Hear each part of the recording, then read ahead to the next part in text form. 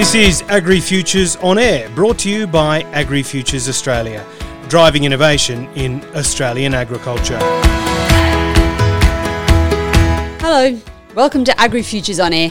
I'm Jane Cudahy. Luke Austin has always felt the pull towards a career in aquaculture. Growing up on the coast at Coffs Harbour, he was afforded a curiosity into the development of a sustainable and robust industry from a young age. Now, as one of AgriFutures Australia's Horizon Scholarship cohort, he's not only had many doors opened into a future career following his dual degree, but he's been looking at how other industries, such as forestry, affect them. As he told our journalist Judy Kennedy, he's excited about cultivating the development of innovative, emerging aquatic industries to grow capacity and deliver new products and services that not only Australia will benefit from, but the world. I've always sort of had that love of the ocean, and I think that comes sort of directly from growing up in that environment. You know, I was so fortunate to spend so much time, in the ocean. We have a pretty unique ocean environment off the coast of northern New South Wales. We've got subtropical and temperate environments off there, and I just sort of fell in love. I think through the end of school, it started to become apparent to me that, there might have been other things that I could follow in that field after, and make a career out of it. I think I ended up actually going on a trip up to Cape York after school. It was 2 weeks after I finished my HSC down in there in Coffs Harbour, and I headed up, spent 2 weeks on a research boat, leaving from Cooktown, spending plenty of time with some sciencey people, and that really just changed it from the passion of what I want to do every day to a career that I want to wake up and be involved in every day.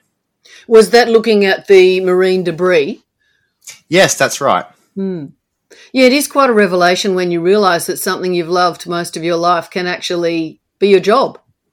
I think that's the ideal thing we strive for in the end of the day when we're looking for that career. And it is. It's all about trying to, mix your passions and what you want to do in the world. And I think that, for me, it's really starting to fall into place. It's also falling into place because you're taking the steps to work through study. You've chosen a double major or a couple of specialisations in your Bachelor of Science degree at Southern Cross University. Why choose the double, and what were they? Well, I guess two's better than one, isn't it? I chose environmental and marine specialisation, and that wasn't the lot. There was certainly more that I could choose from, but the two of those sort of encompassed the broadest sort of reach that I saw. I think that there's an important intersection between the marine, freshwater, and marine environment. And I think, doing my homework and my reading on that sort of field, and of course the knowledge that I gained as being an enthusiast over the years, I realised that I really needed to have my head in both games. That was going to be really important. We can't look at some of these really complex issues with our head just in the ocean. We have to be, in both camps, and we have to understand how what's happening over here influences what's happening over here. And, reflecting now, this is my third year of studying. It really has been an important bridge to make that connection, and I'm really glad it's really paid off. It's really enhanced my understanding, especially now going out and being involved with industry. It's certainly an asset to have an understanding of complexities and what that means for environmental management, for production, all of those things, because they're so closely linked and interconnected. Well, you've been very busy in your first year as a 2022 AgriFutures Horizon Scholar, beavering around the globe, looking at different things that feed into your degree. And one of the first ones I wanted to ask you about doesn't have anything to do with fisheries or ocean or aquaculture. You visited the Tiwi Islands up off the Northern Territory coast. What were you looking at there? Yeah, so it wasn't fish this time. I was actually looking at a forestry project on Melville Island, which is one of the Tiwi Islands. This was my first time in the Northern Territory. I get 2 weeks industry placement through the Horizon program. And I really wanted to set up my first year as 1 week in an industry that I was quite familiar with, an industry that I'd built a lot of connections in. And I wanted to branch out and experience something that I'd always had a burning interest in, but never had much experience or been able to sort of access, I guess, from Coffs Harbour where I live. So it was forestry. There was a really cool project that was quite complex and multifaceted, but also simple. So it sort of ticked all the boxes for me. I went up only 2 weeks ago. It was 46 degrees. It was pretty hot, but we were out all day collecting samples of timber from the plantations up there. And that data is going to contribute to some really important baseline data for modeling some genomics and some plant breeding technologies. And what's really important is that plantation system is actually a community-based enterprise, really. And the aim of the project is to improve the productivity, sustainability of the operations up there through connecting the operations with cutting-edge technology, I guess.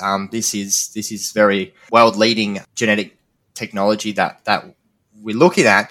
It's important for the economic development of the area. It's Aboriginal-owned lands, and it's a big employment opportunity for jobs in the Tiwi Islands as well. And I think if we can use science and what we're coming to know of the natural world and of production systems to actually maximize the productive capability, we can actually use those lands better and more productively, which is a win for the industry, a win for the people that are a part of that industry, and it's also a win for the environment as well. It's a very beautiful environment up there.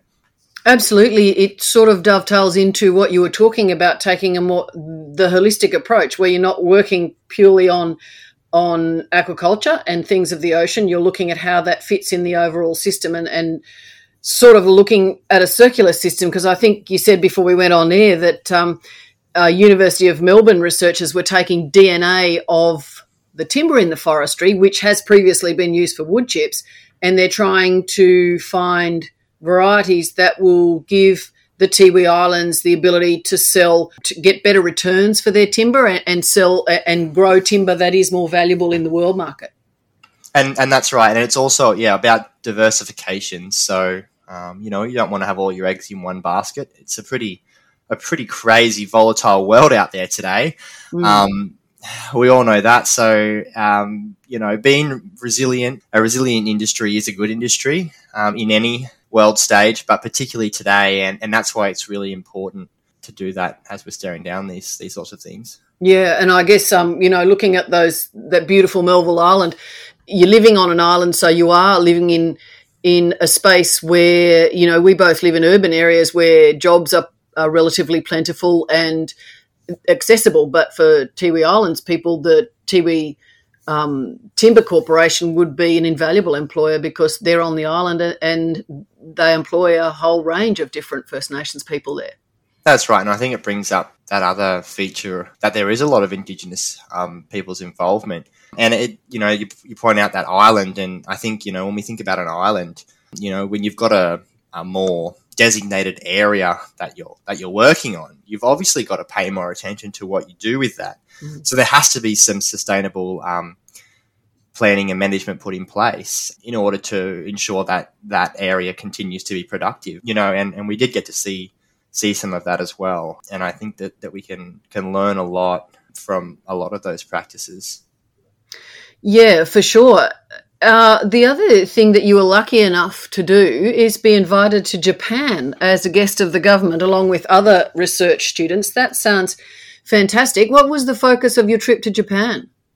The two focuses were to build research partnerships and collaboration, and also, build bilateral relations between Australia and Japan. We were really fortunate to actually share our time there with groups from Thailand and Kenya, which made the experience twice as good from the science and cultural perspective. In the labs, we spent most of our time at Tokyo City University. In the labs, we looked at catalytic processes for biofuel production. So that was looking at using plant oils to create biodiesel So we were looking at the different catalysts that might be able to be experimented in these processes, as well as and how these catalysts might be sourced from renewable places. So, for example, calcium oxide from shellfish industries, where the shells are actually a waste product. And, further to that, looking at how waste oils might be able to be used. Waste cooking oils that have already had one lifetime and obviously have got barriers to just getting rid of them in the waste system, and how they can be reused to actually, fuel our cars and our industries. So that was really interesting. Another highlight was we got the opportunity to visit the Mirakan. Mirakan in Japan translates to the Future Museum. So it's Japan Science and Technology Agency's sort of premier science, technology, everything, the future emerging innovations and industries. And I got to visit the display on bioplastic production, looking at how we can, take genes and genetic information from bacteria that produce bioplastics and actually incorporating them into the genetic profile of living plants, protists, so seaweeds, and actually having those sort of transgenic species, I guess, produce materials that are highly useful in today's world. So effectively, plants producing bioplastics, does it biodegrade? That's right, yes. So it can biodegrade into materials, just like if a piece of plastic washed up on the beach, just like if a piece of seaweed washed up on the beach. So a given period of time, that's nothing comparable to the millions of years it can take some plastics to break down as they, constantly persist in the ocean. Mm. You must have come back from Japan with your mind bursting with new ideas. Yeah, look, it was a really great experience. I think Japan is a destination that is just, they're very forward thinking. They're a really interesting people and culture that really places their people at the center, but it's really aware of what's happening in the world. They don't have a humongous country, but they're really aware of some of the challenges that other countries are also facing, and they're really well woven and interconnected into those challenges. And as just about to finish my degree, it was a fantastic opportunity to really see what's out there on the global stage in terms of the opportunities, and it really seems like it's endless. Yeah, I can imagine it would have also been made you feel a lot better about some of the challenges we are facing in the world. That the Japanese get the bit between their teeth, and they really set themselves to solve and find solutions to some of these worldwide problems. So it's really quite inspirational. Now, closer to home, I think you've got a trip planned to Western Australia next year with your sponsor, the CRC for Development in Northern Australia? Yeah, so I'm hoping to head over to Western Australia. There's a project over there with the Asparagopsis seaweed cultivation. So the project is developing Asparagopsis cultivation at scale. I'm really interested in that because the seaweed industry, particularly Asparagopsis, has sort of moved from that original research phase to almost commercialization now in Australia, sort of following the rest of the world. And I think that scalability factor is something that's really interesting to explore. Obviously, Australia, we're really well placed to farm in our oceans. And that's the appeal to me for this project. It's about being on the ground with industry and learning together. It's sort of pretty exciting to be a student at the moment in an industry that's actually building itself around you. So you can actually play a role in building it. You're not coming out to an industry that's pre-established and you've got to sort of conform to the normality of it to some extent. We have the power to shape this around us. So incredibly excited. That'll be the 2 weeks of my placement next year. I'm going to go in looking at what the serious possibilities are for Australia and how it could be expanded. Can you just give us a bit of an idea? Asparagopsis, as I understand it, is the red seaweed that's native to Australia, and its purpose is in restricting methane emissions from livestock. That's the industry you're developing? That's right. So the seaweed produces a bioactive compound called bromoform, which prevents the formation of methane. It does that by inhibiting an enzyme in the gut of the livestock during the digestion of feed. So, it seems like a bit of a holy grail. And I think when it was actually discovered, they actually didn't believe their eyes when they saw the data. And it's enormously effective, isn't it? Yeah. So it's generally 80 to 98% reductions, and as I say, finding that data from a body of research when you're conducting it, you probably would fall over and think, let's check the numbers here. Surely we got it wrong, and I believe that's what happened, and it's true. It's a real win, and I think that one of the really important things is that people need to understand, and people are coming to understand, is we don't actually feed the cattle the seaweed instead of grass and feed and other things like that. It's actually only a supplement, I guess. Like you take multivitamin supplements. It's only a small amount that needs to be consumed by the animals. So again, it's actually a great opportunity to completely change the emissions, portfolio of an entire industry with a very small addition. Which is where the pressure is, isn't it? Because Australia, and we saw New Zealand sign a free trade agreement with the European Union, which specified reductions in methane and carbon, and really that's the way the world has to go. How advanced, you talked about being in on the ground floor of a brand new industry, how advanced is it overseas? Are we seeing meat from ruminants that have been fed Asparagopsis pellets on the market yet? Yeah, I believe we're a few months into that. Europe's been certainly fast to get moving.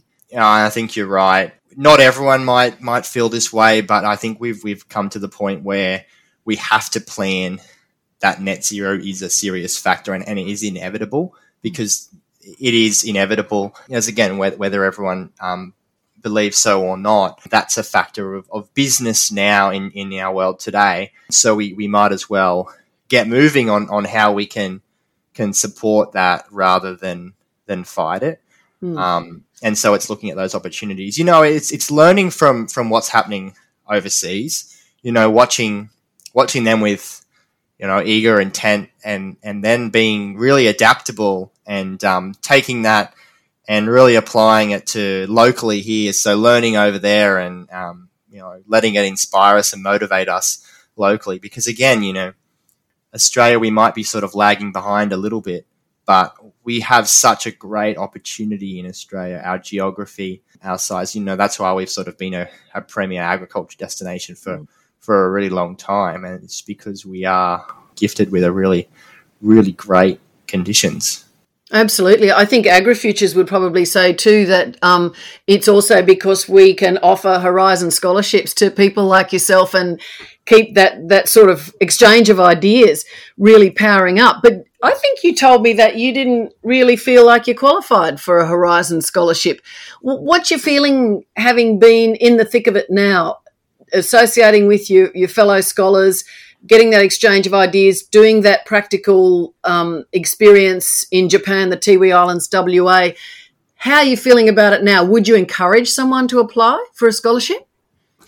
Look, absolutely. I think that the advice should always be to apply and encourage anyone to apply for a scholarship. You're right. First year uni, I saw this scholarship pop up, the AgriFutures Horizon Scholarship. I thought, I'm studying in science. Science is kind of similar to agriculture, but, it's not agriculture, so it's not really me. I quickly learned, through everything that I'd been doing that no, they were linked. And in fact, that was my advantage. That was what set me apart from the rest. I think it's really important now, looking back on that.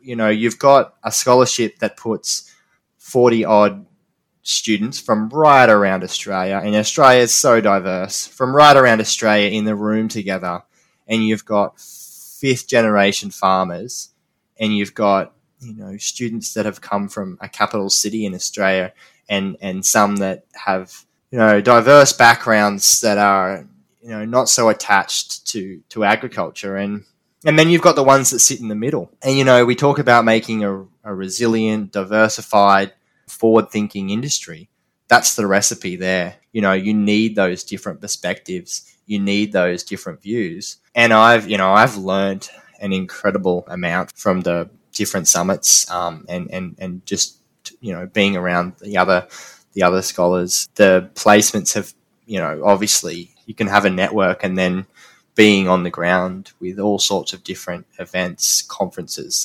that we've also been able to attend through the program, just blows it out of the park. And, you know, it constantly inspires you and motivates you to push yourself and to do better. So my advice would be, whatever you're studying, if you've got a passion or a burning passion to really help and advance rural industries in Australia, my advice would be to seriously consider putting in an application. I'd really like to see health, someone representing health. I think that I was going to ask you that. Do you think there are any sectors in there that aren't represented? So you think health would be useful in there? I think particularly health. I think that we talked about people.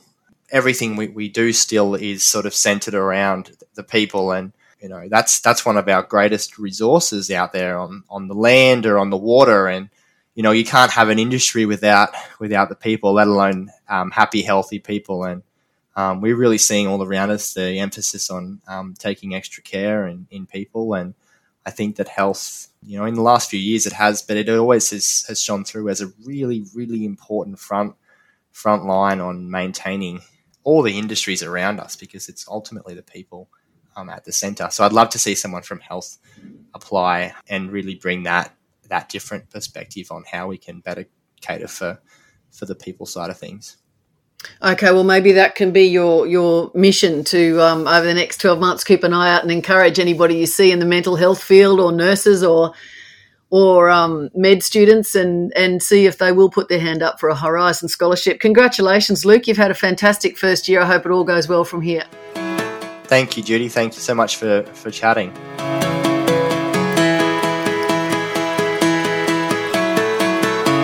That was Horizon scholar Luke Austin speaking there to Judy Kennedy.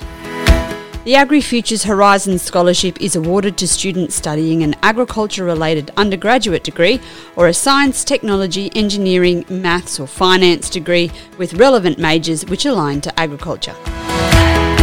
Applications are now open for the 2023 AgriFutures Horizon Scholarship, but close on Friday the 13th of January 2023. If you are studying an undergraduate degree and are passionate about the future of Australia's rural industries, we encourage you to apply. Find out more at agrifutures.com.au/horizon.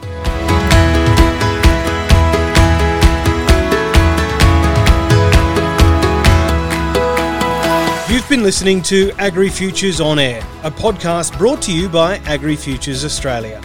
For full access to a huge backlog of stories on Australia's agricultural trends and innovations, research outcomes, inspiring stories from our rural leaders, and insights into new and emerging rural industries, please subscribe to AgriFutures On Air on your favourite podcasting app. You can also find more information at our website, agrifutures.com.au.